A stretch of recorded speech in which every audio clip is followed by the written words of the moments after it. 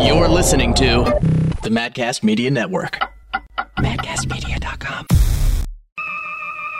I've invited you here to discuss something that's very important.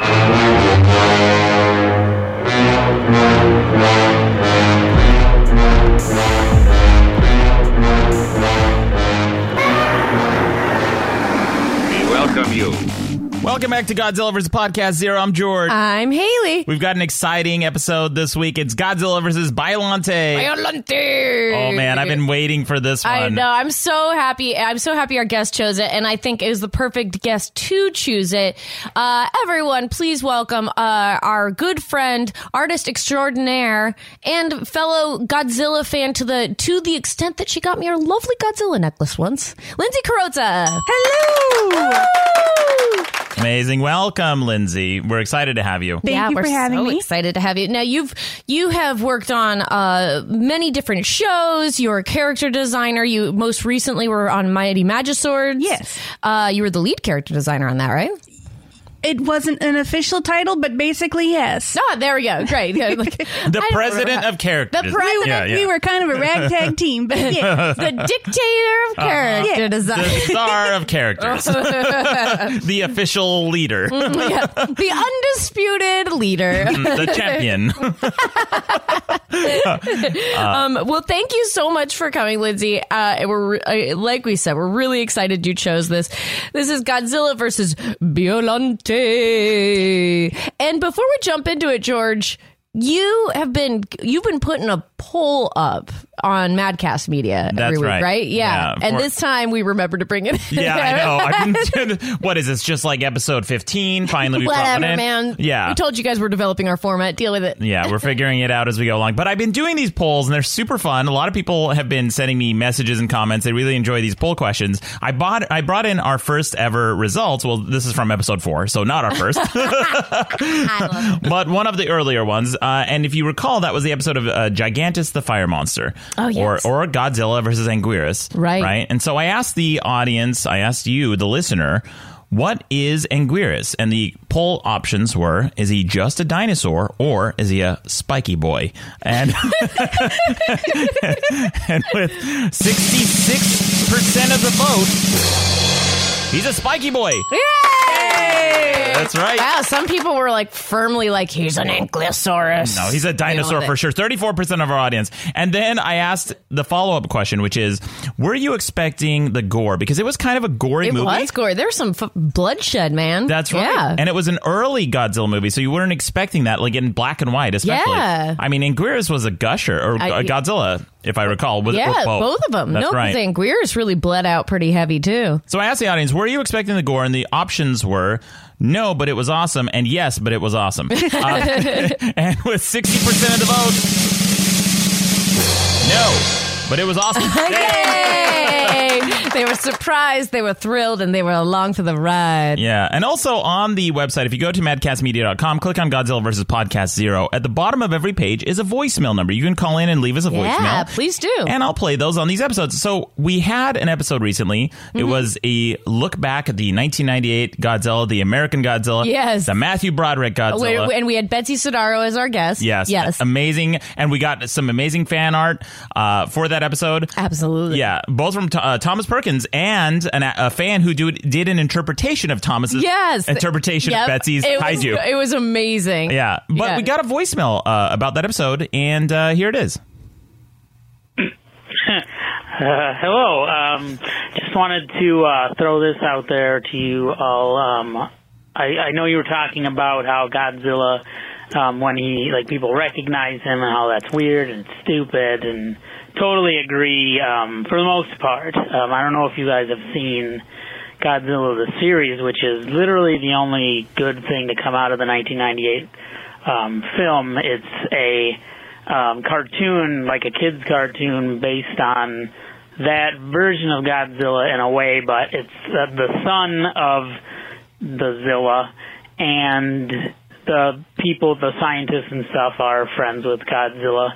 And the show is actually fairly well done. The voice acting's pretty good. There's 40-some episodes, and the kaiju are pretty much 100% unique to the cartoon. I mean, it's wonderful. So hopefully you guys have seen it and checked it out. Otherwise, it'd be great to hear you guys talk about it. Take care. Bye.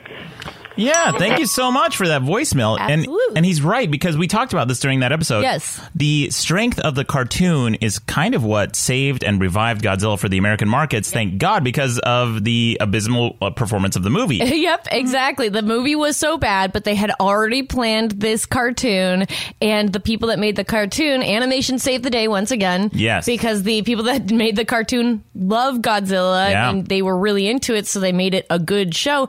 Also, little Easter egg, Thomas Perkins worked on it. That's right. Thomas Perkins boarded, was a character designer or boarded on it? I can't remember. Yeah, our very own Thomas Perkins, the guy who's been making this amazing fan art, the interpretations of the kaiju. We really appreciate it, Thomas. And check out the Godzilla cartoons, which we'll cover at some point. We're going on to this be covering. episode. Yeah. Yes, we have some really exciting guest, an exciting guest, or some exciting guests lined up that I don't want to say yet. Yes. But I think it'll be really, really fun. So thanks for that voicemail. It was great. Thank you, guys. Awesome. Yeah, keep those coming. The voicemail number is at excuse me. The voicemail number is at madcastmedia.com. Click on Godzilla vs. Podcast Zero, and it's at the bottom of every single episode. Call in, leave us those voicemail for a chance to hear it on a future episode. Yeah, or do your best Godzilla roar. Yeah. Just call, roar, hang up. This one. There it is. That was just George. Yeah. I've been practicing. Good. Thank you, guys. It was really good, George. It's all in the throat. Well, without further ado, we should get to the movie this week. Let's do it. So this is Godzilla versus Biollante, and it was released in Japan on December 16th, 1989. And this was produced by Tomoyuki Tanaka. It was directed, and the screenplay was by Kazuki Omori, and boy, it's about Godzilla battling a giant rose. And I have some great background on this one from our wonderful book by David Collette. But first, what was y'all's review of it? I loved it. I fucking loved it. I loved it too. Lindsay, what did you think of this movie? I really enjoyed it. I dug Japan in the 80s it's such a lovely style, and just I enjoyed the music and the elegant, just the 80s-ness of it, and the miniatures, great minute. This might have been my favorite. This might have been my favorite. I know it's kind of a lot to say, but I think I'll put my stake on it. I think this might have been my favorite use of miniatures. The miniatures were amazing in this. And they really used some pyrotechnics. Yeah, just incredible. And they progressed in just the way you would hope and expect technology to progress by the time this movie came out, which was 1989, I believe, right? Yes, is that 1989. And the poster art is one of the trilogy of poster arts. I think it's by the same artist. Oh. Right? By Noriyoshi Ohara. Orai. Noriyoshi Orai, who did, I believe, the Godzilla vs. King Ghidorah. Oh. Right? And the Godzilla Final Wars poster art. I believe it's the same artist. Really? Because we love the Final Wars poster art. That's awesome. The poster for this is just incredible. So yeah, he did do The Return of Godzilla, Godzilla vs. Biollante, Godzilla vs. King Ghidorah, Godzilla vs. Mothra, Mechagodzilla 2, Space Godzilla, Destoroyah, and Megaguirus, and Final Wars. And Final Wars in the Heisei era? Yeah, Heisei, yeah. And Heisei. Welcome to the Godzilla vs. Podcast Zero podcast with the foremost experts on Godzilla. Is it Heisei? Sorry, guys. It's one of the eras. Me American lady. It's not Showa. We know that much. Yeah, Showa's easy to pronounce. Yeah. But this guy has done some of the most amazing poster art you've seen for any of the Godzilla films, and this is one of my favorites. It's such a cool design, and the monster himself is really, or herself, we should say, is really, really cool. Fucking scary, man. Yeah, it's really. a scary monster. Yeah. So now a little bit, it's also pretty wild. Let's also say there's a lot of super weird shit happening in it. Yeah. So just before we jump in, because I think it gives some really interesting perspective on this, this film was, so basically they had a hot shot baby director come in Omori, and so this hot shot baby director was like, hey, I want to get a fresh new script out there. Let's do this with a competition. So a bunch of people submitted their scripts, and the person who won was a dentist. And like you do. It's like, this is the best. It's like, and this is actually, I think this was run by Tanaka. So I think this might have been Omori meets Tanaka on this idea. But basically, they say that they held a contest that they could do contributions. They had 5,025 entries, and then Godzilla vs. Biollante by Shinichiro Kobayashi won. He was a dentist, and he'd done some screenwriting for The Return of Ultraman, and he was a big kaiju fan, but he didn't know, he wanted to submit for this, but he was like, he had a doctor's conference, and he wasn't sure if he'd have time. Wow. So in the last 2 days that he had, he was like, all right, I'm going to do this. I'm going to bang out a script. And then that was what was fucking chosen. So amazing. So this guy won this competition. A dentist won a competition.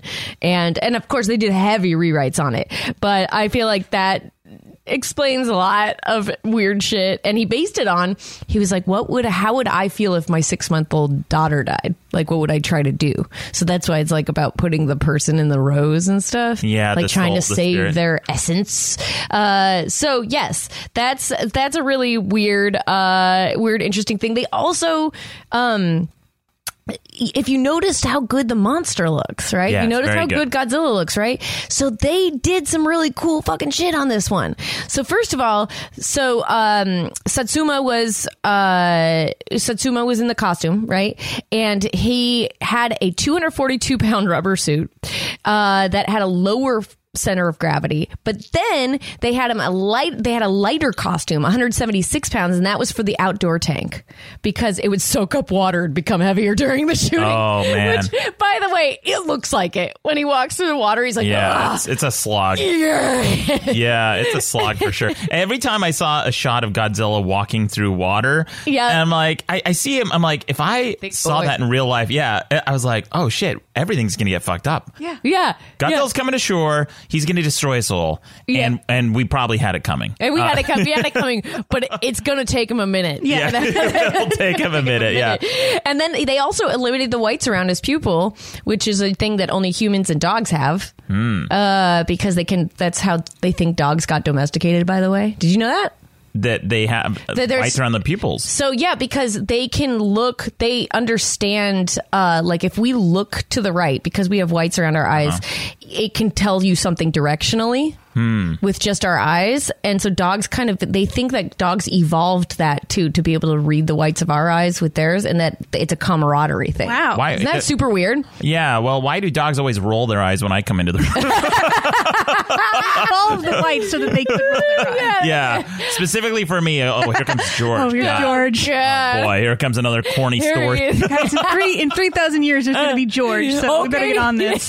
George, what crazy thing happened today? Tell us about your latest date, George. Oh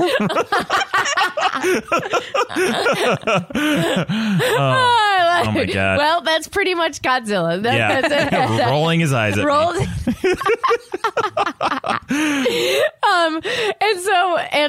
But also off of dog eyes and facial features, they made it Cybot for the fucking close-ups, you guys. Oh yeah, so that's why he snarls and like I was wondering that, right in the tongue and all that shit. I had the same. I was like, what? Yeah, because Godzilla is very emotive in this movie. There's a scene where Biollante sprays him with acid and he throws his head back in such pain. Yeah, and I thought he does look like he's in pain in that shot. And if it was the same static mask from scene to scene, it wouldn't read the same. It wouldn't read appropriately, right? Because they definitely worked on his facial. Oh, they totally did. And it was cable controlled. And these are like these little models they would do and do close ups. So it was another miniature. So shout out to practical effects. So it's awesome. And then my favorite tidbit going into this is that they really used real pyrotechnics.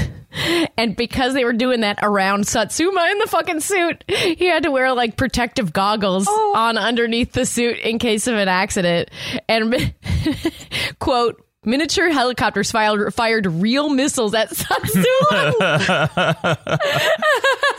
So pretty great to enhance the realism. Well, and I read something that like one of the enhancements they made to this suit was they actually added lights in his spines and back so that they didn't have to do quite as much, like rely quite as much on the after, Whoa. So and this is when they did that. You know, when he was in the water or something that like may have electrocuted him at some point, or maybe not when he was in the water, but like when they first tried it out, it like wasn't quite wired correctly and it might have shocked him a bit. Oh, I believe it. Like these guys went through some fucking suit actors go through some shit. I mean, it's nuts. It's amazing. The practical effects in this movie have really paid off. And I looked, the preparation says for the Biollante model for the final battle required 32 wires to operate. Jeez. And there's a picture of it if you look it up online. Maybe we'll put this on the website at Madcast Media. There's a picture of just, it looks like the craziest puppetry you've ever seen, because you have the giant, human size, like a little bit bigger than human, the Biollante costume, plus just wires hanging every which way. Can you imagine just on set? Like I have enough trouble on set just not tripping over every light cable. I'm like, tape it all down because I'm a mess. Yeah, I will destroy a set just by walking. Godzilla. Here comes George Zilla. Oh, great. Yeah. Guys, wow. It looks like he wants the some red set vine. dog is already rolling his eyes. Oh, he wants his second cup of Starbucks already. He's got to destroy the production. George Zilla. So we jump right into, we start on screen because it's the 89 and it's technology. So they tell us the G level warnings, right? The alert system 1 through 4, right? And it's kind of like that seems like on par for an 80s sort of thing. That's our lead in, and they're like, we're definitely going to use these later, so just a heads up. It's like the mid 2000s terror alert level, like like Godzilla terror alert, like green, he's like out at sea, yellow, he's like walking towards, orange, he's made contact, red, it's like he's right outside your window. I thought the same thing. I was like, it's like the TSA travel warning for Godzilla. They're way ahead of their time. Yeah, they really were. So then we go right into the action, which is fucking great. Yes. Godzilla's fucking shit up. Yeah. So right away we know Godzilla's bad in this one. Yeah. Too. So like they did a good job. He's just like, he kicks the shit out of fucking buildings. Yeah. He is doing some bad things. And this is also, future tech. Like, they're shooting him back with lasers, and it's so exciting to watch. I brought in my first line of dialogue early on. American Reporter? The American I believe so. It's either the reporter or one of the scientists on scene. Great. Because it's right after the first Godzilla attack. And some of the dialogue is hilarious in this, but it's mostly concentrated at the top of the movie. And and then they kind of like sink into it. And just so you guys know, what we're talking about is, I watched the subs, but there is a significant chunk of the first half of the film that is in English, but done by Japanese-speaking actors that just tried to like do the English part. And so it's the same as if we tried to do the same with Japanese. And it's like very clunkily written. And almost correct. Technically correct. But I love it. I love it so much. I wrote down a bunch of it. Oh, yeah. So here's the first clip I brought. And I also brought in the difference between the subs and dubs dialogue, because even though we have the subs version, but I brought in the English from that so we can compare. Great. Yeah. So here's the first clip. Listen to this. Okay, we got some Godzilla cells.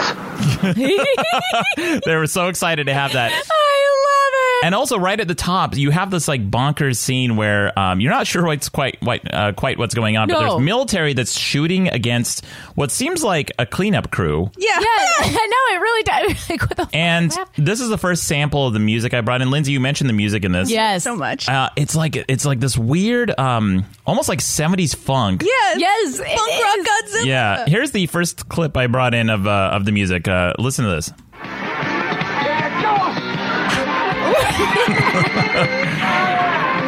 Very funky. I want to see if I can find a copy of this. Yeah.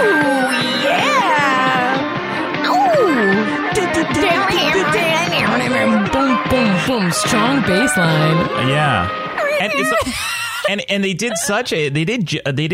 justice to the actual Godzilla theme, because if you imagine like a disco 70s Godzilla interpretation, that's it. That's it. Yeah, exactly. Yeah. It totally is. And it's so bananas. And the reason they get all these cells is because Godzilla fucks the town up. He fucks up Tokyo, and then he falls into like a crater left behind by himself, basically. Like, I think that's what they say. And this is like his first time back after like 30 years or something. And then they find the cells. They find Godzilla cells like spewed onto the side of things that are like membranous and weird.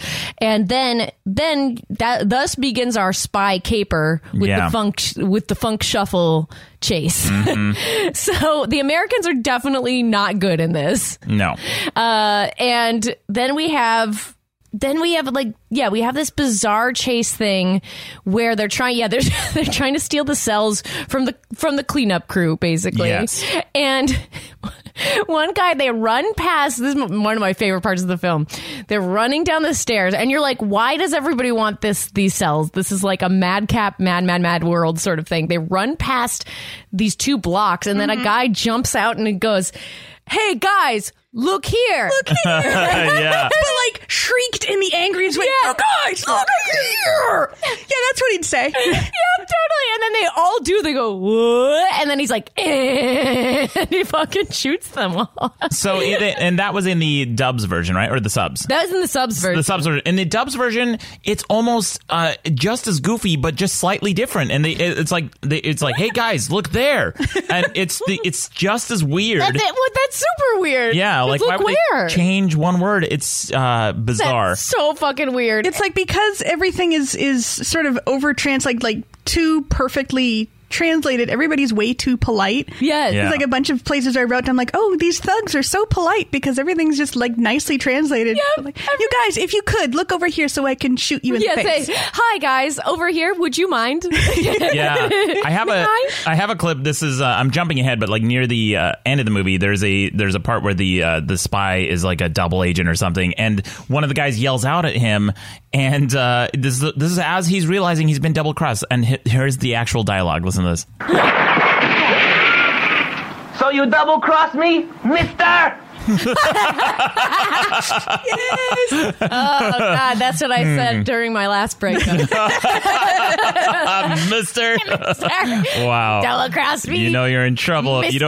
You don't even use a first or last name. Just the regular old mister. Mister. It's so good. These guys are like the most bananas part. Like the regular plot with the family and everything like that is very like grounded, and I mean it's magical realism, but it's still like they based in their emotions, their family, and all that. And then you just have these bananas tributes to James Bond, which by the way was intentional. Yeah, because they wanted to replicate American cinema a little bit more because they thought that was the only way they were going to contend. Right.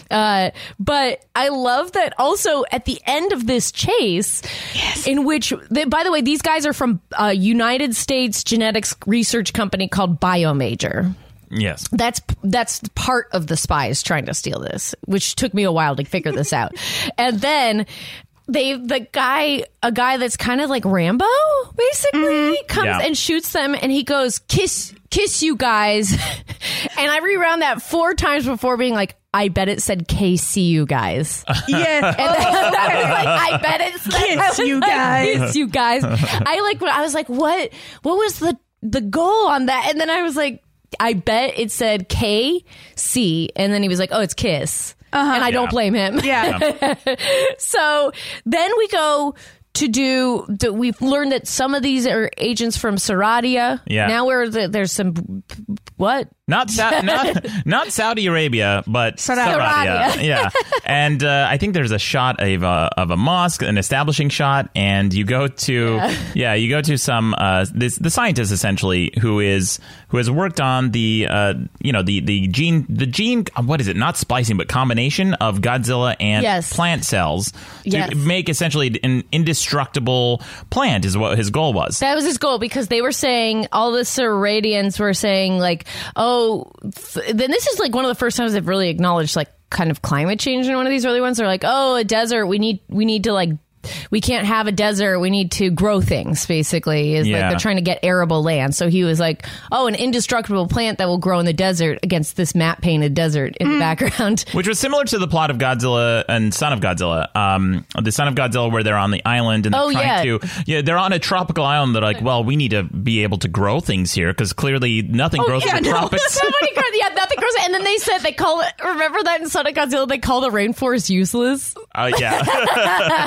Those useless vegetation. Oh, God. So we're at Inseradia, and this is, you have the Shirogami is his name. Shirogami, and this is the first significant difference I brought in from the dubs versus subs. So I brought in, first I want to play a conversation of the dubs, from the dubs of the scientists speaking to each other. What are the names again? It's Shirogami talking to the Saradia dude. Yeah, the Saradia. That's right. Unnamed Saradian. Yeah, unnamed Saradian powerful man. Here's an example from this piece of dialogue from the dubs, and then I'll play the subs. I'm sure those Godzilla cells will be a most valuable asset for our research into genetic engineering. A doctor of those cells would have been nothing more than trash. If it weren't for your great genius in clarifying for us the entire picture. No, it's you who should be thanked for giving me such a modern laboratory. Okay, so a little goofy, not the best dubs, but here's the subs, and you were talking about this, Haley, which they just did in English for some reason, and it's bizarre because they don't carry this throughout the movie. But here it is. The Godzilla cell was a treasure chest of genetic engineering. But those cells would have been mere trash if it weren't for your genius in clarifying the entire picture. No, you provided to me with the best laboratory.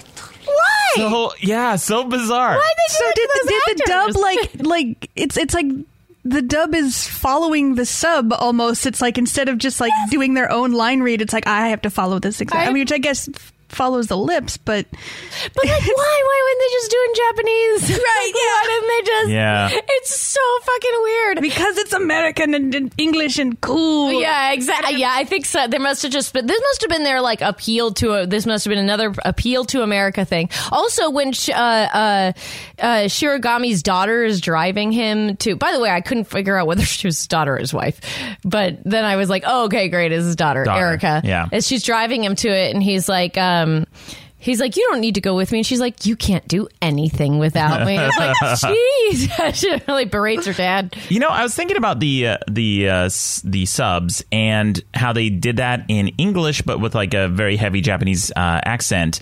I think it's equivalent to in American movies when you have like someone French or German and they're still speaking in English, but with the accent. So it gives like in our minds, we think we're hearing French or German. Right. But you're really just hearing English. Is it just hearing English? So right. It's probably that equivalent in Japanese. Like they wanted it to sound like, oh, they're speaking American, but it's also understandable. To, yeah, Japanese. but it's still understandable. That's a good point. Yeah, because I was like, I couldn't figure out. I was like, why do that? Because I just have bad hearing, so I just kept having to rewind and be like, I can't understand anything. But that's more on me. So then they go. So Saradia guy is. I keep wanting to say Sardinia guy. Sardine man. He's like, we must convert the desert into a granary, and then they say, good. Then America will certainly be mortified. Which is so... We were like, wait, hold on. So there is a lot of nationalism playing in this, which, as we know, gets carried forward into Ghidorah. Yes. That's right. So this is where it all starts. Yeah, because 1989, this came out... I think it was the movie that came out just preceding Godzilla vs. King Ghidorah, right? And there's a scene, Haley, you sent me a clip of this. I mean, you were so excited. Haley called me, Lindsay, and she was like, you cannot believe this dialogue. There's a clip here where Dr. Shirogami is talking to his daughter, Erica, and about a project that like her uncle or someone is working on? Yeah, some scientist. To somehow preserve Nobel laureates in the future. Yes, and they're seamen. Here's the actual dub. Listen to this. Tell me, Asuka, how's your father? He's fine, thanks. His latest project is to start a biobank. He's trying to get the foundation to fund it. Yes, I've heard of your father's project. He wants to preserve Nobel Prize winner semen. This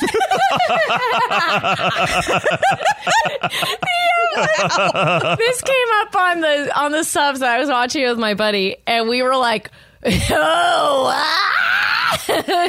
to pause it, and I took a nice screen grab, which I'll post on the Twitter.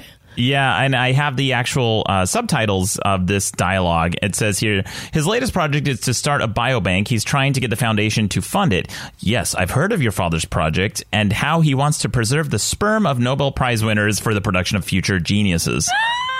Wow, that must have blown right past me. Like, there's so much in this movie. Yeah. I know. Also, wow. I guess like women are nothing too, where it's like, oh, anybody that would be smart is like, no, we just need the semen. That's where the genius comes from. It comes from sperm. We've got some real smart jizz in this test tube. Look at this. This little jizz has got a little graduate hat on. This one has an Albert Einstein wig. It's just casual eugenics in Godzilla. I love it. And so then, so before we can figure out this whole, here's your super plant, the lab where the Godzilla cells are being stored is bombed, right, by the biomajor agents. And the cells are destroyed. And Erica is killed in the blast, his daughter. That's right. No. And he loses all motivation to continue his research or help humanity. He's like, well, now that my daughter's died, I have no purpose. I'm not going to get all that cum in the... I'm not going to... Yeah. It's amazing his kept turn. All the cum, though. Those are the cum. He kept the semen. Wait, was he the one doing it, or was this just him talking to somebody? I wasn't sure. He was talking to. It wasn't Erica that he was talking to. Just somebody else that was talking about her dad or something. I don't know. Anyway, so that semen somewhere. Yeah, it's somewhere in it. Yeah. Oh no! When's that month? Who's like? Wait a second. Gets a hold of it and combines it with Godzilla. Oh no! Godzilla and really smart monster guy. Oh my gosh! Where would you store? You have to put that in like a fridge or something. Can you imagine? Like, oh no, this milk's gone bad.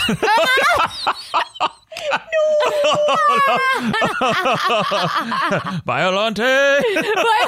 Oh my god! So now I'm going to need fan art of the Godzilla sperm cell combo. Yeah, exactly. Get on it, fans. I'm imagining that it looks kind of like a Grimer from Pokemon. Oh yeah. What? Hey, listen. Anyway, cut to 5 years later. Yeah. Anyway, and so we cut to 5 years later, where we are bombarded with rose imagery. This is, everywhere you go, there are rose bushes. The kids in this psychic compound that we're entering all wear roses in their hair. My favorite scene happens. That's my favorite scene. Yeah.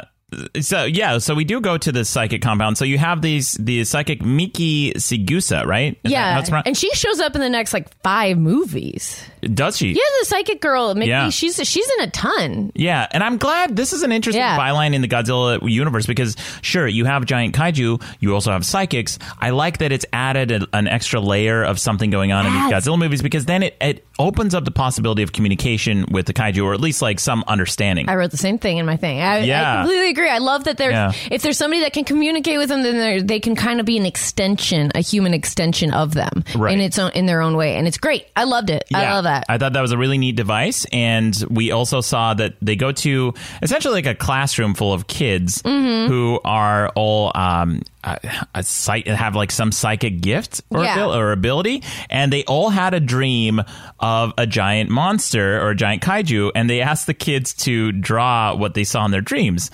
And the teacher, she walks in, Miki, I think, walks into the classroom and asks the kids to tell me what you dreamed about. Yeah. And then this is scary. Yeah, they all simultaneously lift up a drawing of Godzilla. Yeah, all cool drawings. Cool drawings. Those are awesome. I wrote down cool drawings, kid. Yeah, exactly. And also, for the record, I loved that. I thought that was so cool. I thought it was creepy. I was like, oh shit's gonna go down. Like he's fucking coming back. I loved all of it. See, I thought it was so cool. It was a cool scene, but like the cynic in me, if I was the teacher in the classroom, I'm like, all right, who's cheating off of who? You guys this is telephone, the game telephone via drawings. Because they're getting shittier progressively.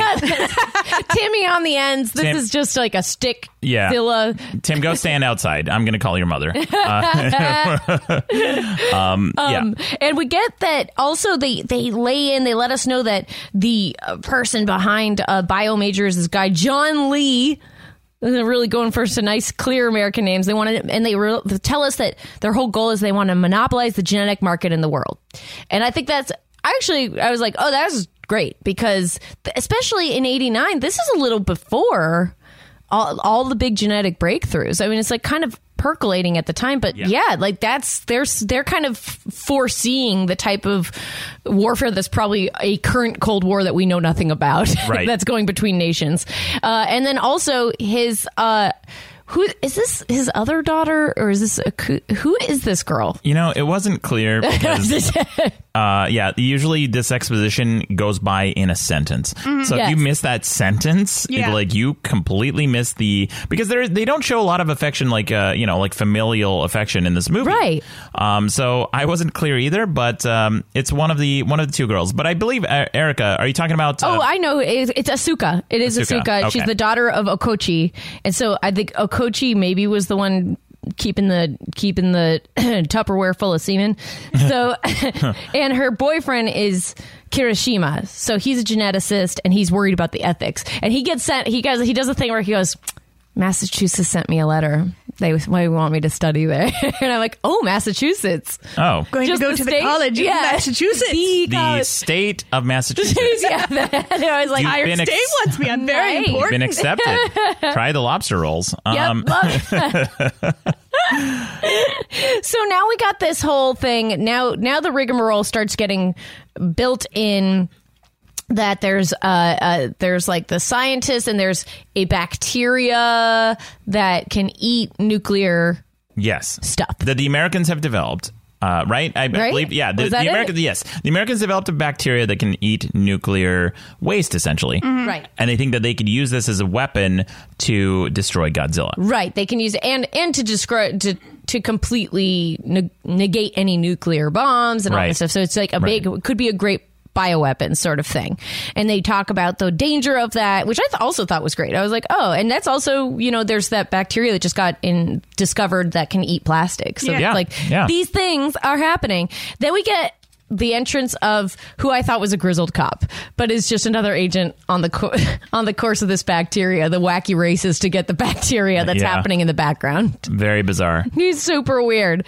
And I just kept writing, did the Americans take the cells or not? I'm confused. And then we have this guy that's kind of like a Falstaff, clearly a Japanese character actor that's like the bigger guy, and he's kind of got some Falstaff energy, and he's like, every time he finishes a line, he goes, there he is. He's sitting in a very weird office where I'm looking at the floor plan of this office. So he's sitting kind of like, his desk is kind of in an open area in the office, and then there are no chairs in front of him except there's two couches, and the couches are facing each other and not the desk. Yeah, it's so weird. And he's having a conversation with a guy who's probably 50 feet away, who's sitting on the couch. Like the world's most awkward interview. And I mean, they are far apart. And this is the boyfriend. I feel like these couches are more comfortable if you would just come sit on the couch maybe instead. Yeah. Maybe he does this as a power play. He's like, I'm going to sit in that chair, and then I can move to the couch if I feel that we've made a connection. Mm-hmm. He's like the Johnny Carson of this. Like he's doing the power move. He hasn't invited you to the couch yet. Yeah, exactly. Yeah. So he goes and he tells them that they blew this up, the Americans or something, and then he's like, but he gives him backup cells, basically, because there was like some big thick cells, and then he gives him these kind of shards of cells. Yeah. And I think these were backups, right? I think so. Yeah. I think so. Because the terrorists blew up the laboratory where Erica died. Right. Yeah. And then he's like, and then And then we hear the guy. Then he's like our main scientist, Shiragami, is like, I have to do something soon or else Erica will die. And you're like, buddy, she's already dead. I don't know how to tell you, but is she? And then we cut to a romantic conversation with Asuka and this guy, and they basically, it's like a nighttime conversation with a nice night filter, and then they effectively get sprayed with a hose. Yeah. It starts raining, but it's like, yeah. It just like water explodes on this couple, and they're like, wah! And then they run out, and that's the end of their sweet convo. So we go back to our main dude, our old scientist Shiragami, and he's like, okay, Rose DNA, Godzilla DNA, right? So now he's explaining that. Yeah. And okay. Yeah, sure. Look, we buy it. You've combined the two DNAs. You've made an invincible Rose creature, and there's some kind of like a volcano that explodes. Oh yeah. That knocks over like an aquarium that he had with maybe like the Godzilla cells in it, and it kind of mixes with the Rose. Yes, the volcano where we know that Godzilla is probably going to explode out of. Yes, he's going to explode out of this mountain at Mount Miyahara. Yeah, or Mount Mihara, which is bizarre because you've already seen Godzilla walking around and ravaging Tokyo at the beginning of the movie. So why is I don't understand why we have a reintroduction of Godzilla at this point. Like, has he hibernated? Has he gone to the volcano? Guess. Yeah, it's super weird. I don't. This is so I guess that's our shot clock, right? That's our shot clock. That's what's going to go off. I also really have to comment on this. The place that created this bacteria, this super secret bacteria, this like well protected secret of the state bacteria.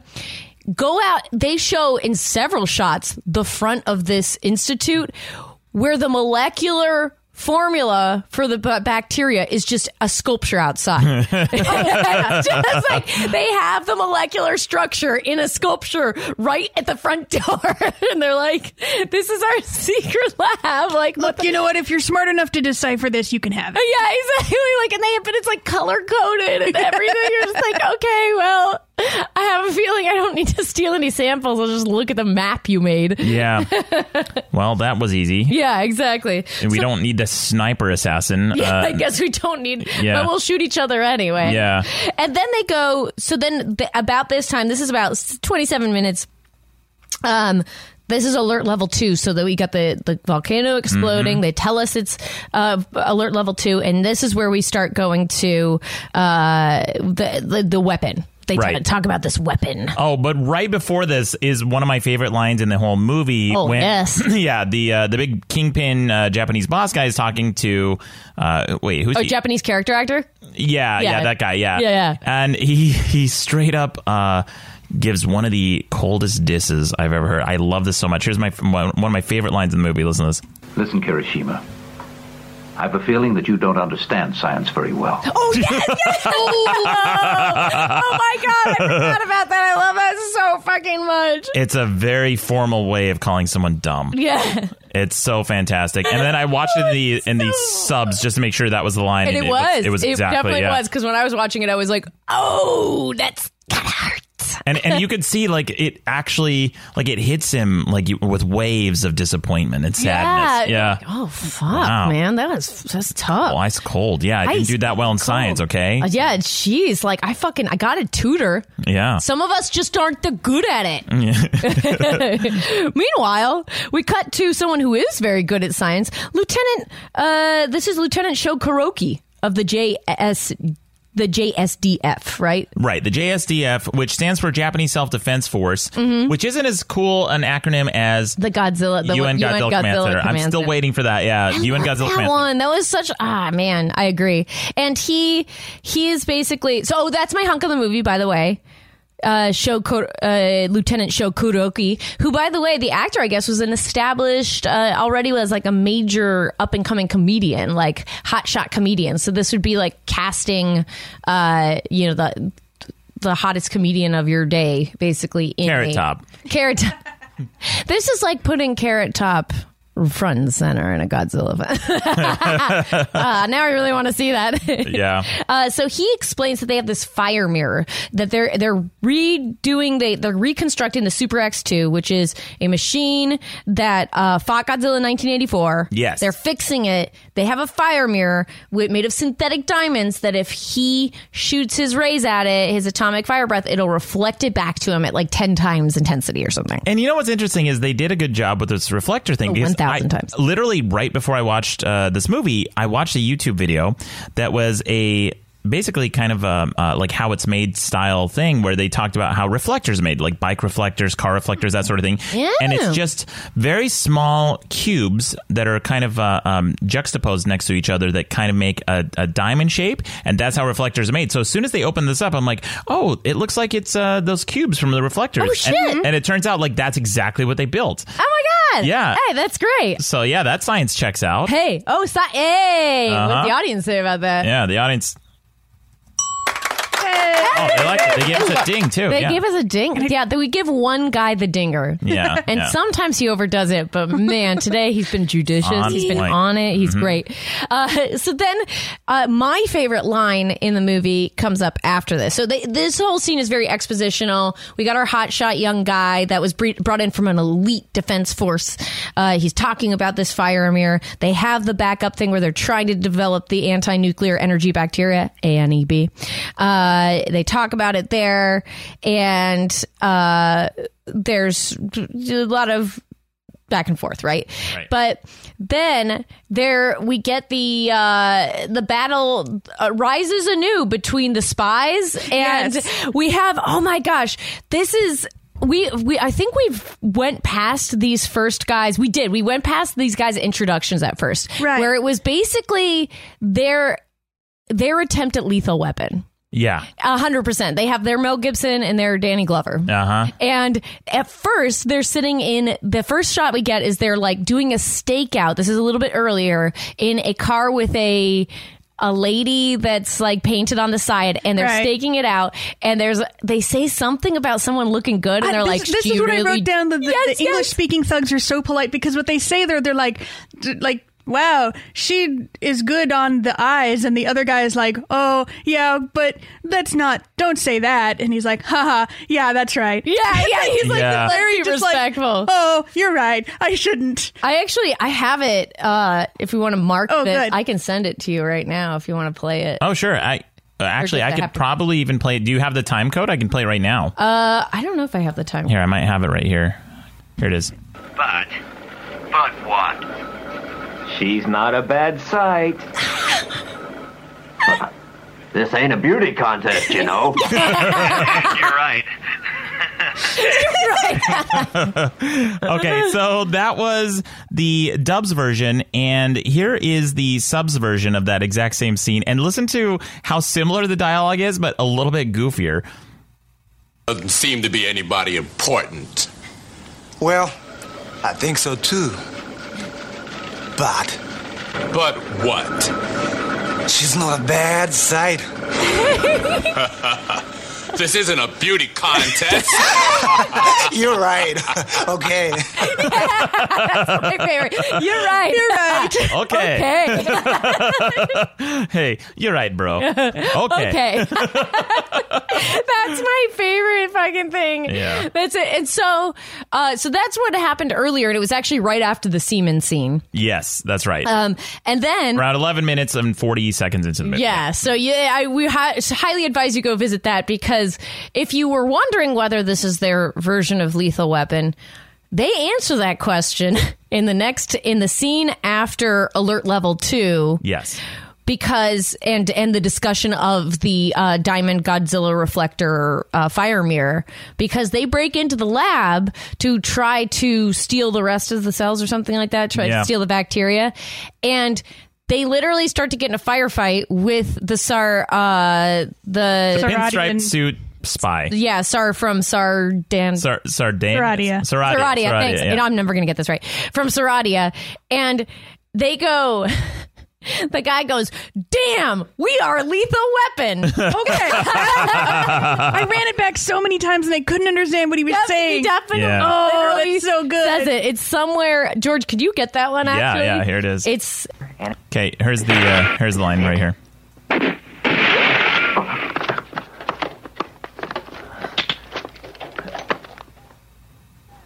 Shit, damn, we're the lethal weapon. So that's in damn, we are the lethal weapon. That's in the dubs at 29, almost exactly 29 minutes in. And here is the subs version, and it's also pretty goofy sounding. Listen to this. There it is. There it is. Shit, damn, we are the lethal weapon. It's just a statement of fact. It's just damn, we are the lethal weapon. Damn, we are the lethal weapon. Just letting you know, like while he's shooting, that's this thing to scream when you're being shot at. Yeah. Also, I don't think they killed anybody during that shot. He was just just shooting his gun, and they mishandled these guns horribly during this. They're just like they clearly have never held a gun before. They've never. It's the funniest thing. Then. This next action sequence is a fucking blast because basically Biollante, this is some horror movie shit. Yeah. Also, some have accused this of having a coincidence with Little Shop of Horrors, which came out around the same time, and they insist that there was no overlap. It was just a thought merge. I just got a very strong like hentai tentacle porn like vibe because anytime I see tentacles in any like Japanese movie, I'm like, oh, it's another tentacle thing. Like, it's another tentacle porn thing. Yeah, it's another. Is it that common? Yes, it's. Oh wow! I mean, I've heard people who watch hentai like it's a very common theme. From the people who watch it. Really? Yeah, that's what I've heard. But oh, George's dog is rolling his eyes. Oh no! Get out of here, Buster. Mister. My dog's name is just Mister. Don't come across me. Double cross me. My dog's eyes betrayed me again.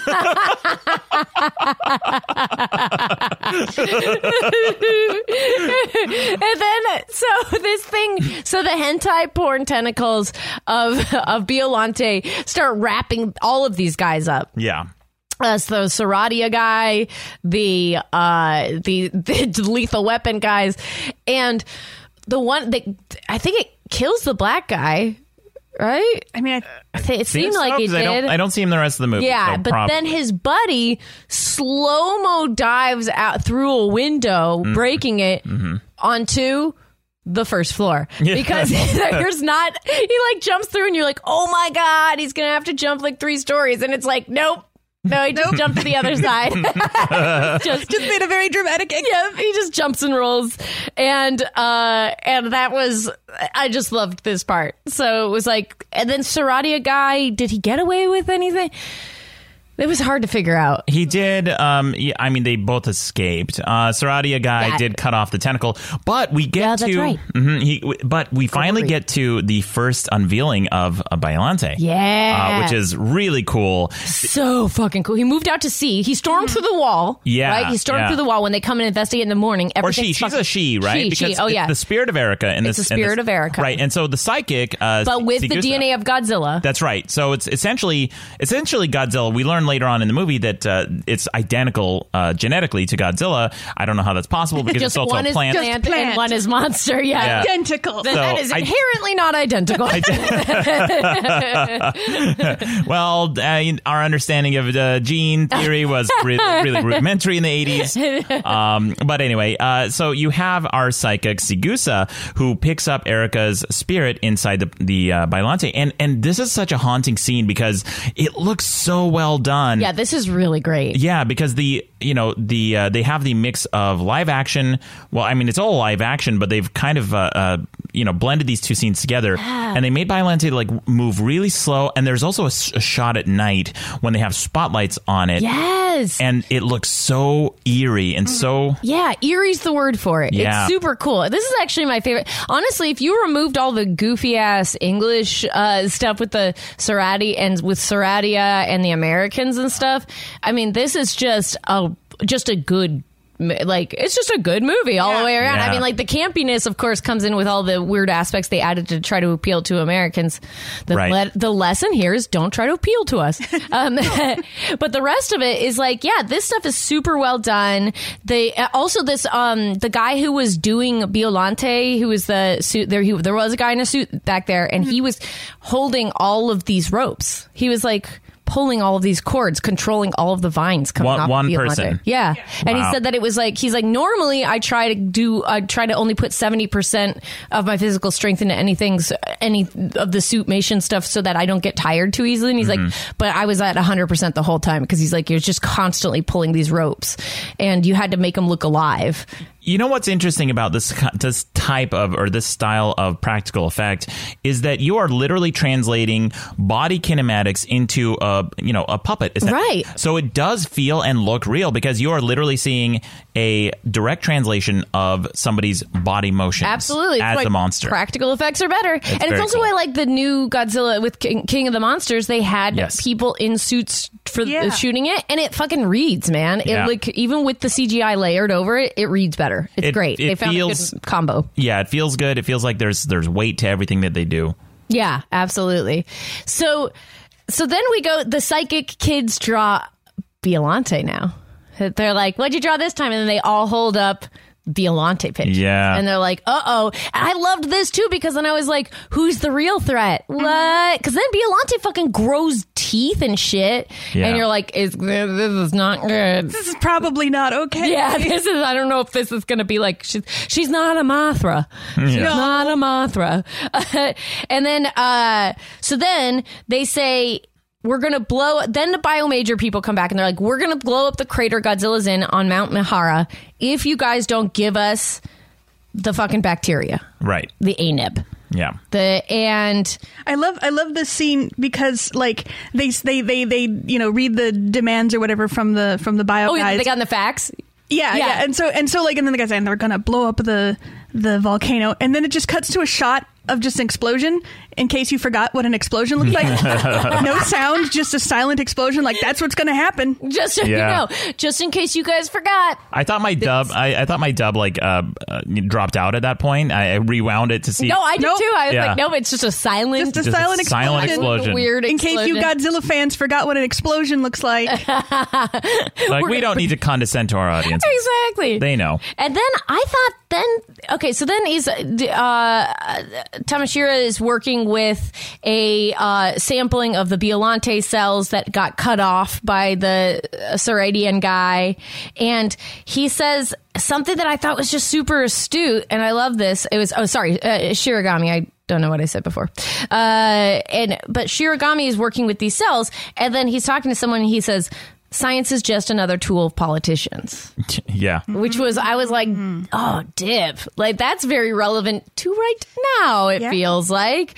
Just in terms of how politicians manipulate it all and everything like that, and control what we're putting our money into and everything. I thought that was just a really cool moment. Yeah, a little nod toward, it's very prescient. And it's all these science that could affect policy that they really care about. But this is, in this world, science is definitely, the science of Godzilla is definitely a tool of politicians. Right. And I think that's why you have the Saradian who is trying to get these cells in the first place, is because I think the nations want to use this as a bioweapon.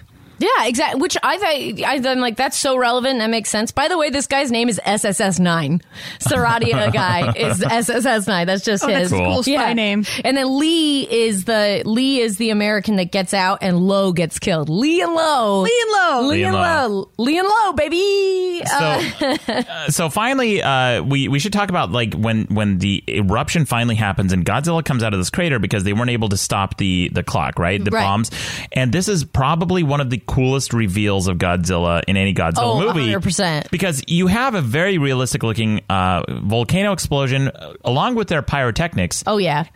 But wait, real fast before that, because we have to, this is an important thing. This is where, right before this is where the dad admits that he put the DNA, Shiragami put Erica's DNA into the Biollante. Right. And stuff. So they go and see Biollante, and then he references Norse mythology. Yeah. And then he's like, she's in there. Yeah. So you get it, and that's at 34.20. So you get the full reveal Biollante. Great. So very then important. we go back to Godzilla. Right. So Godzilla comes up out of the crater, and he looks like such a badass. He's so bad. Yeah. If you know any scene you've ever seen of any movie where the hero is walking away from explosions in his background, it's that, but Godzilla. Yeah, it's so hot. It's such an 80s, like, he's Rambo. Yeah. He's fucking Rambo, and he's got a six-pack. Yeah. And he has several rows of pearly whites. He's got extra teeth. Yeah, exactly. And they're all white. Like, he went and got a laser teeth bleaching before he came out for He's this. dope as hell. He's walking out of this crater. Spa day inside this volcano. And then you see the Godzilla alert level going to red. It's like, well, he's made touchdown. I think this is 3. This is 3, alert level 3.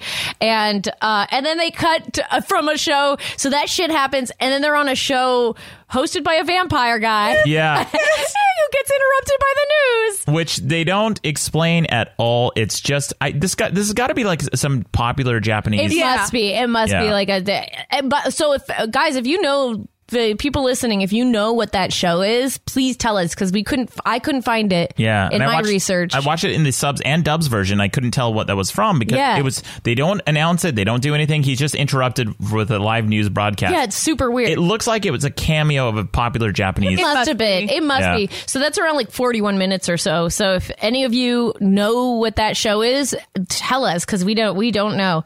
Also, this would be a great time to go to our J take, because we're about halfway through. Yeah. And Jay was really excited to watch this one. He called me yesterday. He asked about it. He asked where to find it. Well, here it is. Here's our J take. Hey guys, this is Jay with my 1-minute review of Godzilla vs. Biollante. And the car with him. This was a pretty intricate film. There was like a lot of plot development in the beginning. Got to say the suit, the Godzilla suit, and the miniatures were just better because it's an 80s film, late 80s film. But there was a lot of gore towards Godzilla, and also Godzilla was kind of a dick in this one. It was kind of I don't know. He was like more of a threat than I'm used to him being. Biollante was kind of gross looking in a good way though. I like that final form of Biollante. It was really cool.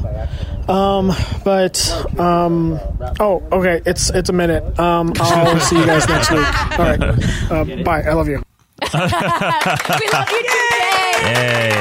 Thank you, Jay. Oh my God, it's great. Who the heck was that? Sounded like Jake on the phone on the like behind him. Yeah, Jake who was on Godzilla Raids Again. He was like on the phone call. Maybe he was reviewing something else. Ooh. Is he cheating on us with other kaiju? Yeah, is he watching an Ultraman? Jake? Yeah, Gamera. Jake is on the Gamera podcast. How son of a bitch. you? Call him right now. Hey, Gamera. Wait, hold on. Let me call him right now. Yeah. and say, listen, mister. Yeah. Let's see. You've double-crossed us, mister. Double-crossed us, mister. I'm calling him right now. It's a real phone call. Hello? Jake, are you cheating on us with Gamera? Am I what? Fuck you! Got him. Oh, it's a good relationship you guys have. Yeah. Take that, you dinosaur. Right. Take that, you dinosaur.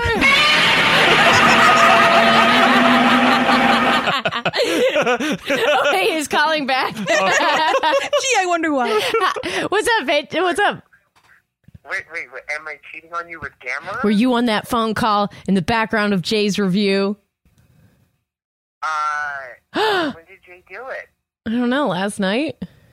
Oh, I mean, unless he did it while I was there. I did watch it. But see. It might have been Kyle.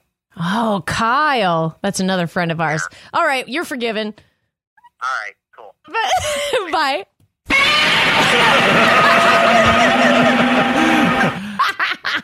Well, that was a very confusing exchange for Jake. Hey, Jake just experienced this movie. Yeah, very confusing. For guys out there, imagine your girlfriend calling you and being like, "Are you cheating on me?" Except this time it's with Godzilla. Yeah, with a kaiju. It's that much more confusing. Yeah, very funny. This is great. Well, thanks, Jay. Thanks, I guess, Thank Kyle you, Jay, on the phone. and Kyle and Jake. Yeah, and Jake. And so then we go to a battle of you have the entire Navy and X2. Yeah, this was so well done. Fucking cool. Because the shots between the Navy cannons shooting and then the miniatures shooting missiles at Godzilla or their cannons at Godzilla and the helicopters and X2 are so seamlessly done. It's so well done. Yes, it's so good. And also, by the way, Godzilla really uses his fire breath a lot in this film. Like, that becomes the center point of this film, and the subsequent films in the next several, they start moving towards this a lot more. It's very cool, and it's what you kind of want Superman to be, because Superman has the heat vision. In every Superman movie, I'm like, why doesn't he solve every problem with the heat vision? Yes, just burn a hole through everyone, done. You don't have to chase, you don't have to catch, you don't have to just burn a hole. Oh my god, what if Godzilla and Superman teamed up? Did they ever fight? My money's on Godzilla. Fought the Avengers, but he didn't. Yeah, my money's on Godzilla for sure. Yeah, Godzilla always. Superman's dick. Yeah. Superman's his flaw is something external to him. Kryptonite. That's weird. Yeah. Anyway, well, I'm anticipating some hate mail. I want to share a hilarious joke that I came up with at the beginning of this podcast when we were talking about the music. Just like the funky Godzilla theme, and I thought of the joke of Godzilla fighting a disco ball, and in this he literally does because of the X2. Oh, my that's god, very he totally funny. does. Yeah. Ooh, yeah. Yeah, and speaking of the music too, Lindsay, I know we talked about this a little bit, but that weird funky music at the top of the show top of the movie is not a theme throughout. No, but it switches to some weird Bugs Bunny shit later. Yeah, later. It does. But then, and when the I'm skipping ahead a little bit, but the final fight with Biollante and Godzilla does have a really cool score, and I brought in a little sample. I completely agree. Yeah, here's a little sample of what that sounds like. Fucking cool. Kind of like a fast-paced job. Yeah, it's got a really cool thing.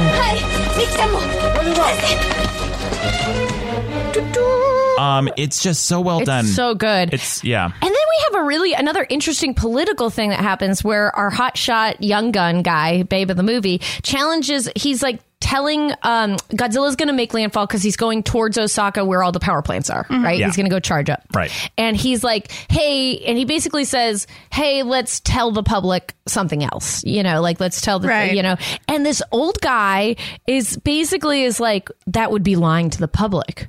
And so basically, we see the young gun rebel challenging the system of appropriately informing people. Yes. It's super weird. I was like, okay, that's an interesting thing. And I think in Japanese culture, there's more weight put on respecting your elders. Absolutely. So this is really going. Yeah, this is really kind of a taboo. Yeah, absolutely. Yeah. And so then, they say that they think the Biollante is calling Godzilla too because of their DNA. Yeah. And Erica's voice has completely disappeared at this point. Yeah, no, that's right. Mickey, who is hearing the Rose, by the way, Mickey's intro to this entire movie, is that she's like, well, I was listening to the Rose, but it's not talking. That was her first line. You're like, what the fuck? So then she can't hear Mickey, she can't hear Erica anymore through the Rose, and Biollante has turned evil, and you could tell because the center of Biollante has some fucking gnarly ass teeth, and then her vines have some gnarly ass teeth, and she's ready to fuck some shit up. And you're like, is she gonna serve God? I love this too because you're like, is she gonna serve Godzilla or is she gonna fight Godzilla? Yeah. And so then the ship comes back as Godzilla's making landfall, and Godzilla shoots his fire breath. It reflects it back, does well, but it starts to melt. Right. And that's just as he makes landfall. Yes. Yeah. So then you eventually get to the first actual encounter of Godzilla and Biollante. And so cool. It's a very cool fight scene. And Biollante is not in its final form yet. No. So you have this fight. Godzilla makes quick work of Biollante, mostly with fire breath. Sets Biollante completely on fire. fucks her up. Just decimates her.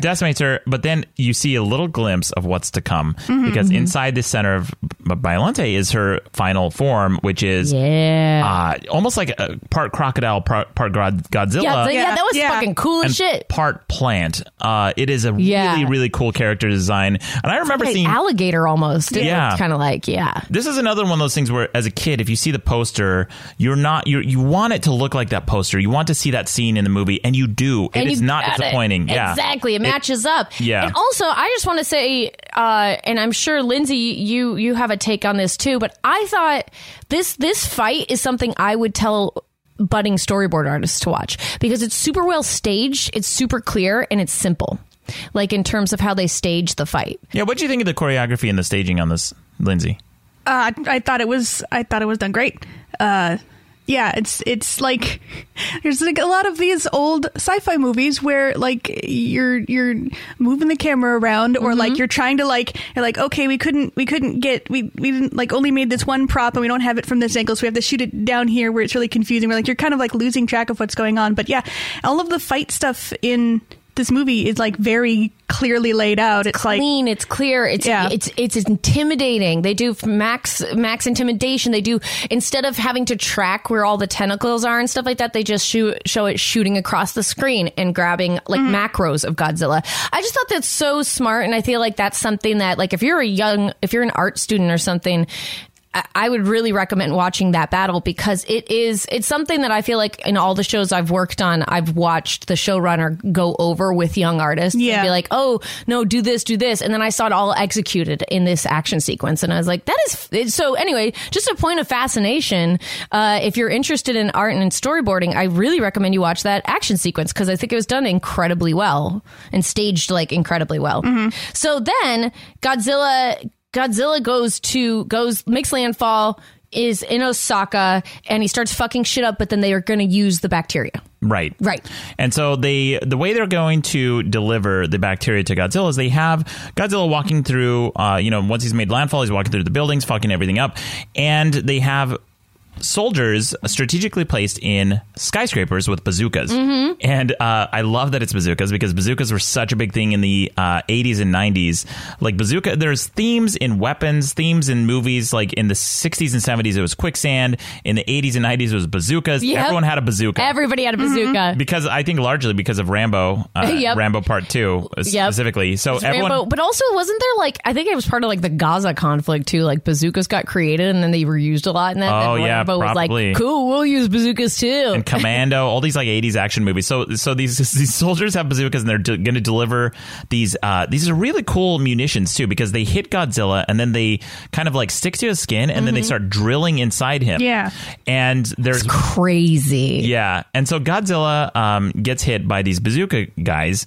And I think they hit him 2 times, and then and then Godzilla walks up to one of them, a real cocky soldier. Yeah, he like senses, because that guy shot one of them, and then he's like, Godzilla's like, you motherfucker. Yeah, Godzilla walks up right behind this guy, and like everybody in the command center is like, dude, he's right behind you. He's right, like for like a solid like 5 seconds, and he's just like and also Godzilla sneaks up on him. Yeah. A fucking monster the size of a skyscraper just snuck up on someone. Yeah. Like everybody's trying to warn him, and this guy's just thinking about what he's gonna have for dinner. Godzilla's a big boy, but he's also a stealthy boy. So Godzilla sneaks up behind him, tiptoeing. 3 years of ballet when he was 6. Yeah. And I'm telling you, it still carries him. It pays dividends. Yeah. So he sneaks up on this guy, and the guy turns around. He's real cocky. He shoots another round right down Godzilla's throat. So the bacteria is delivered into him, but the problem is Godzilla's body temperature is too cold because he's a reptile, right? Yeah, he's a reptile. Which is weird because he's also has nuclear fuel inside him, I would imagine. Yeah, I don't know. He's cold fusion, guys. He's cold fusion, apparently. That part is not canon. Yeah, exactly. We're like, wait, hold on. Also, this was hilarious because remember in the 1998 one, he's like, warm-blooded or something, even though he's a reptile. Boy, that weird movie. It's all over the place. So also he shuts down Mickey before, like, right around this time. Mickey's trying to draw him to her, and she's like, and then he fucking shuts her down, and she's like, and she falls, and we get alert 4. Yeah, as he's fucking up Osaka. That's right. So they say, look, his body temperature is too cold. What we have to do is raise his temperature somehow. And he goes, and they're sitting in a boardroom and having a meeting with generals, and the one, I forget who, but someone says, we should use the TC system. And they're like, TC? He goes, the thunder control system. Or what was it? The thunder? Yeah, it's like the thunder. Yeah, I think it's like thunder control. Creation system or something like that. Yeah, the thunder creation system. And also, it's not thunder, it's lightning. But anyway. Yeah, right. Exactly. Which is basically like a hexagonal grid of basically like giant landmines that shoot lightning up at Godzilla to raise his body temperature. Which, by the way, I swear to God, the hexagonal thing was used for the Nintendo game. Yes. Yes, because then the Nintendo game came out like, I don't know, 2 years later or something like that, and they use hexagonal things for where you're going and visiting to battle on, which is super cool. Also, one of my favorite lines comes out of this. The SSS-9 Sardinia guy, he's driving, and they start talking about Godzilla, and he goes, damn, it's Godzilla. Yes. Which I think he did. Like, this happened like earlier in the movie too. I think this is his second damn, it's Godzilla. Godzilla, yeah, twice. It's like, this poor guy can't catch a break. Like, Godzilla damn, again. It's Godzilla. Damn. I think it's at like 109 or somewhere around there. Do you want to find that one? Sure. I think it should be around 109. 109, maybe a little bit before.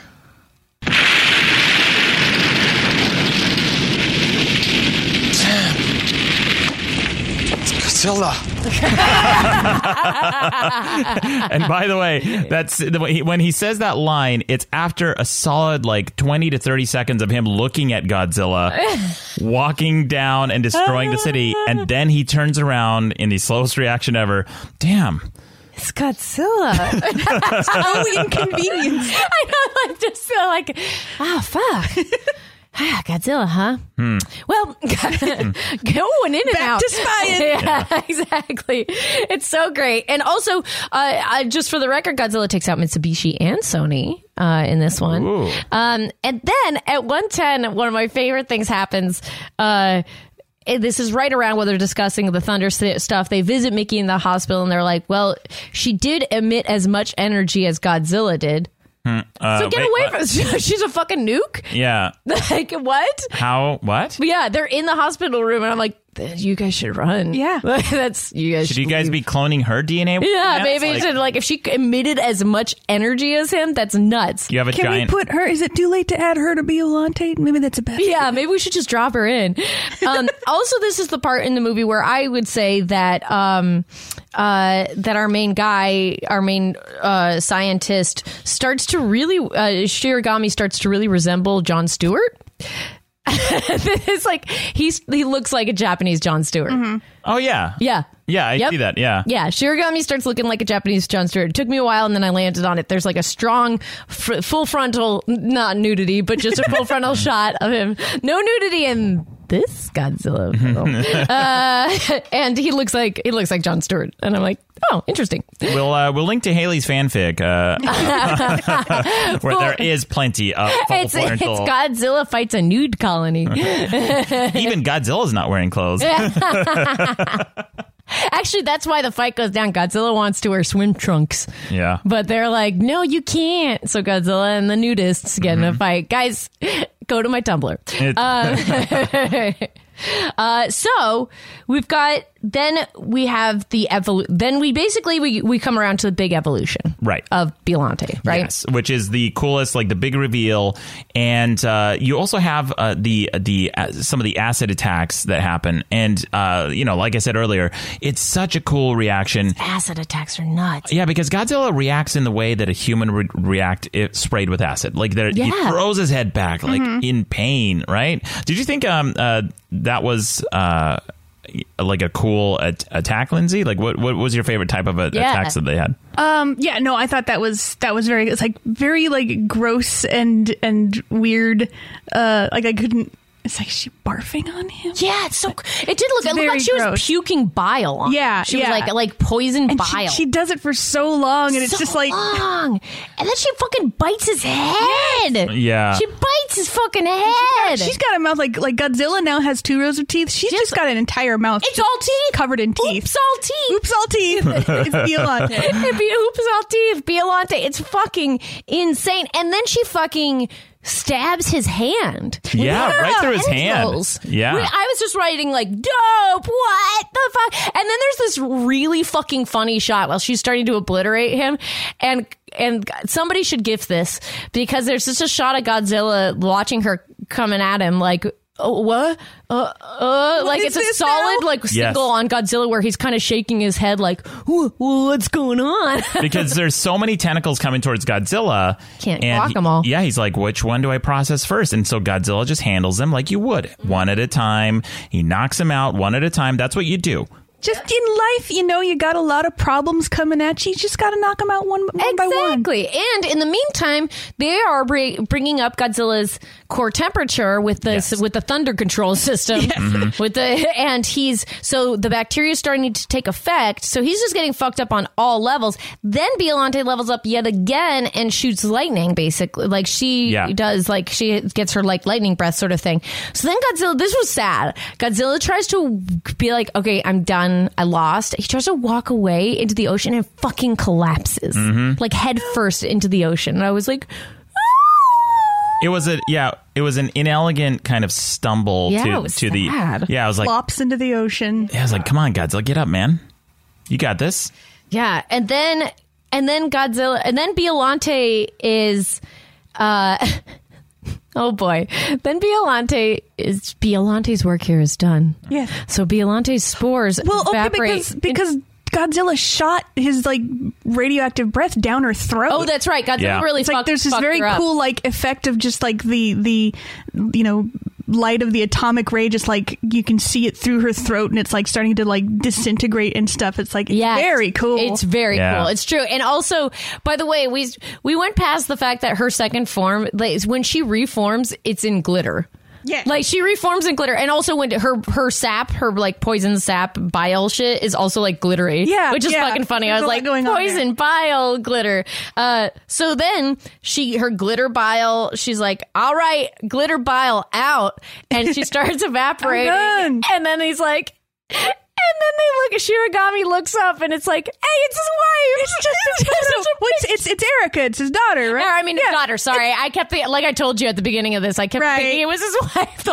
It's his. That'd be great. And it's just a lovely portrait, just like a Sears photo, just like with like a soft background. Evaporated into an 8x10.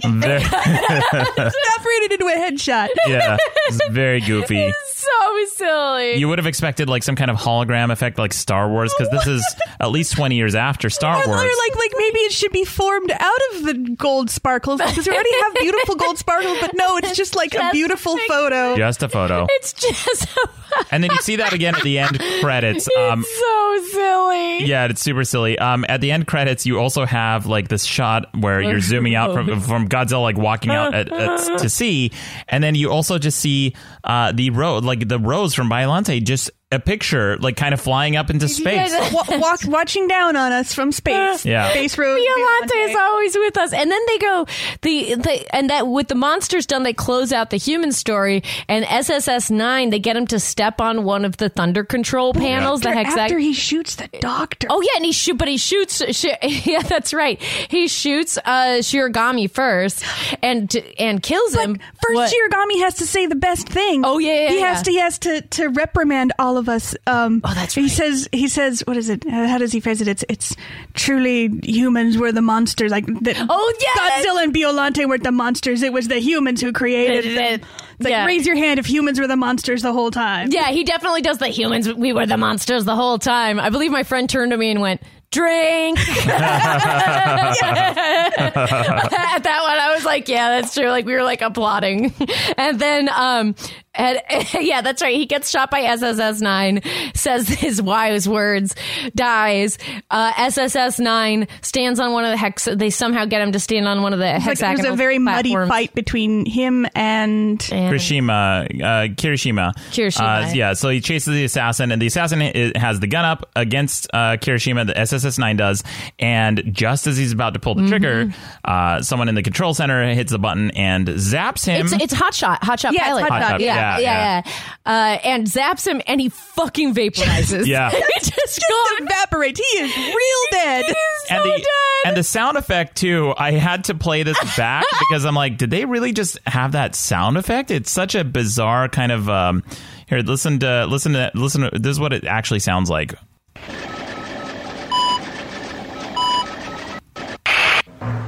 Here it is. That's it. This is the end of a human. Almost like a mosquito zapper. Yes. It is just like, also, by the way, there was earlier in the lab fight where Biollante comes out, somebody hits the other guy in the head and it goes bong, bong, boing. It's so fucking, you're like, why is this happening? So then, so he gets zapped out of existence. That's the sound of a man ending. Yep.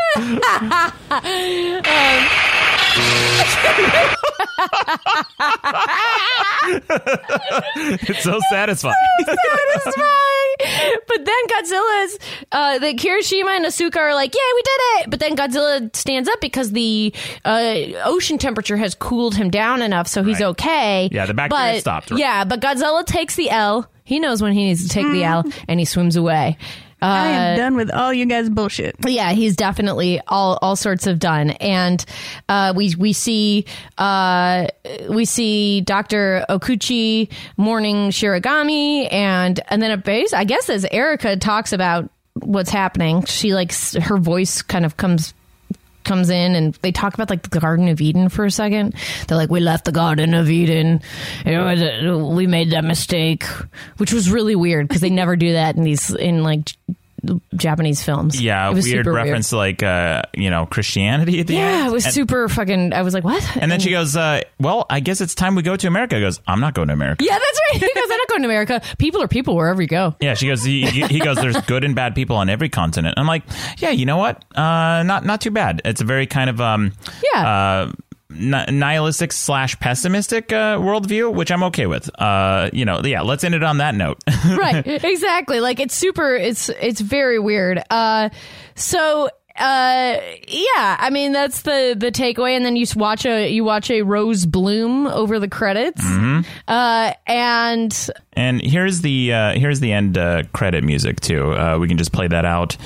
Play us out with the end credit music. Oh, yeah, that's right. Superman music. This is like Superman music. The whole time this was reminding me of Superman music. Yeah, very similar to Superman music. Like so similar. Yeah. Again, I mean, it's funny that we mentioned Superman earlier because you want Superman, again, to use his heat ray vision, but Godzilla does use his breath a lot in this movie, and it solves a lot of problems. Yes. A lot of problems. Okay, so now I'm going to give you guys one piece of wild trivia from this one. So on March 17th, 1992, as pre-production work was underway on Godzilla vs. Mothra, by the way, this is from Wikizilla. Thank you, Wikizilla. Someone snuck into Toho's special effects department and stole one of the Godzilla suits that was used in Godzilla vs. Biollante and Godzilla vs. King Ghidorah. Wow. And it was going to be used in the film. So a Godzilla hunt was launched for the stolen costume because here's how much do you think the costume is worth? I gotta say, what, like $10,000 maybe? $10,000? $371,000. Holy shit. Yeah. Holy shit. And then it ended when it and who do you think found it? And how do you think Goro, the old Godzilla actor. That'd be great. That'd be amazing. Nope. But an elderly woman found it in a bamboo patch in the suburbs. Holy shit. Can you imagine coming across that? Just walking and seeing a giant Godzilla? What the fuck is this? A real Godzilla costume? Only in Japan. That's amazing. Godzilla's back and he's smaller than we thought. Yeah. Absolutely. I mean, so I loved this. I thought this was fucking really great. Fun, yeah. It didn't do that well in the theaters, as we've discussed on another episode where we talked about the 1991 Ghidorah. This was kind of a weird time, but I do think that this was a big, they say in the book by David Collette that I always quote at the beginning, that this was a really big transitional time because like I said perfectly at the beginning, this was truly the first entry to the Heisei era. Yes. Yeah. And, but they were trying to reinvent Godzilla and move away from kind of any of the campiness and stuff. So they were trying to take it seriously, but then they were also confronted with the idea of like, oh, we have to appeal to an American market. Right. And that was just a weird growing period. Yeah. Overall, the movie is very well done. The miniatures are very well done. So good. I will say this, with the practical effects, I cannot overstate how important they are, because if you just have Godzilla either with CG or just walking across, like a green screen, when you have flames, like the pyrotechnics exploding around him in real life, you will see the reflection and the glow of the flames on his body. And they do a really good job of that in this movie. It gives it weight. It makes it feel important. It makes it feel real. In a way that you don't see in many modern movies anymore today. It's too glossy. Yeah, it's too glossy, too plastic. The lighting is off. Like, the lighting is one of the hardest things to do in 3D rendering. And you don't have to worry about that when you're doing practical effects. So it's very well done. Highly recommended. Watch this one. Probably in my top 10. Oh, for sure. This is definitely in my top 10 too. Yeah. And it makes sense that it came right before Ghidorah. Like, super fun. Lindsay, do you have a favorite Godzilla movie? I have been recently filling in the gaps of my Godzilla watching. I recently watched it's Mothra versus Godzilla, which I found it in the American version is Godzilla versus the Thing, which made me very offended for Mothra. Wow. But I really enjoyed that one. The original, you're talking about the earliest one? Yeah. That one's really great. That one's definitely one of my top 10 too. Yeah. Oh, that's awesome. And Lindsay, as you know, we have the artists we've mentioned earlier. Yes. So what would your kaiju be? So in my various goings on, making art and music, I go by the name Lindzilla. So what would your kaiju name be? Gosh, I don't know. So yeah, I'd probably be Lindzilla, and when I draw the Lindzilla character, she's like just a very basic sort of like Godzilla T-Rexy dinosaur kaiju thing, but with pink hair. Love it. So yeah. Any special powers though that you'd like to add? Let's see. She has very strong tail attacks. Ooh. And I like beefy tail. Yeah, I would love some kind of like crazy colored like mouth breath thing. Cool. It's very cool. So when you say pink hair, you said pink hair, right? Are you envisioning like a mohawk or just like bangs, like a normal like a Brady Bunch hairstyle? Like what kind of? It is often like a sort of like shoulder length bob that I draw her with. Okay, it's very cartoony when I draw, but I do think like because now I'm envisioning, and I'm gonna keep forgetting his name. Our awesome friend who keeps Thomas. Yeah, it's like I love the very like detailed, gross monsters that he does. So I think it would be like really cool for her to have just like a mohawk of dope. Pink hair going down. I love that. And Lindsay, we know you're an amazing artist and a talent yourself. If you ever wanted to draw any or give us your own interpretations of anything at all, please do. I absolutely should. I've been busy these like past few weeks. I have a new job that I'm starting. Hey, congrats. Now, and the audience fucking loved that. Where can people find you, Lindsay? Where can they follow you? I am on Twitter. I am at the Linz, THALINZ, and I'm also that on Instagram and Tumblr. Yeah. We'll link to it from the website as well. Yeah. And Haley, where can people find you? People can find me at Haley Mancini. And of course, they can also follow the podcast on Twitter at @0_Godzilla. That's ZERO spelled out, not just the number. And me, I'm at Maddox Rules and at Real Maddox, I think, on Instagram. If you guys want to follow me. I occasionally, so if you guys follow me on Instagram, I do post, and I think you do too, Haley, some previews of the movie that we're watching on our stories. Yeah, I do. Yeah, so if I'm at the Haley Experience, if you want to follow me on Instagram. That's right. Follow us there. Lots more to come. Keep those voicemails and fan mails coming. We'll have a lot more coming up. But until next time, I'm George. I'm Haley. I've invited you here to discuss something that's very important.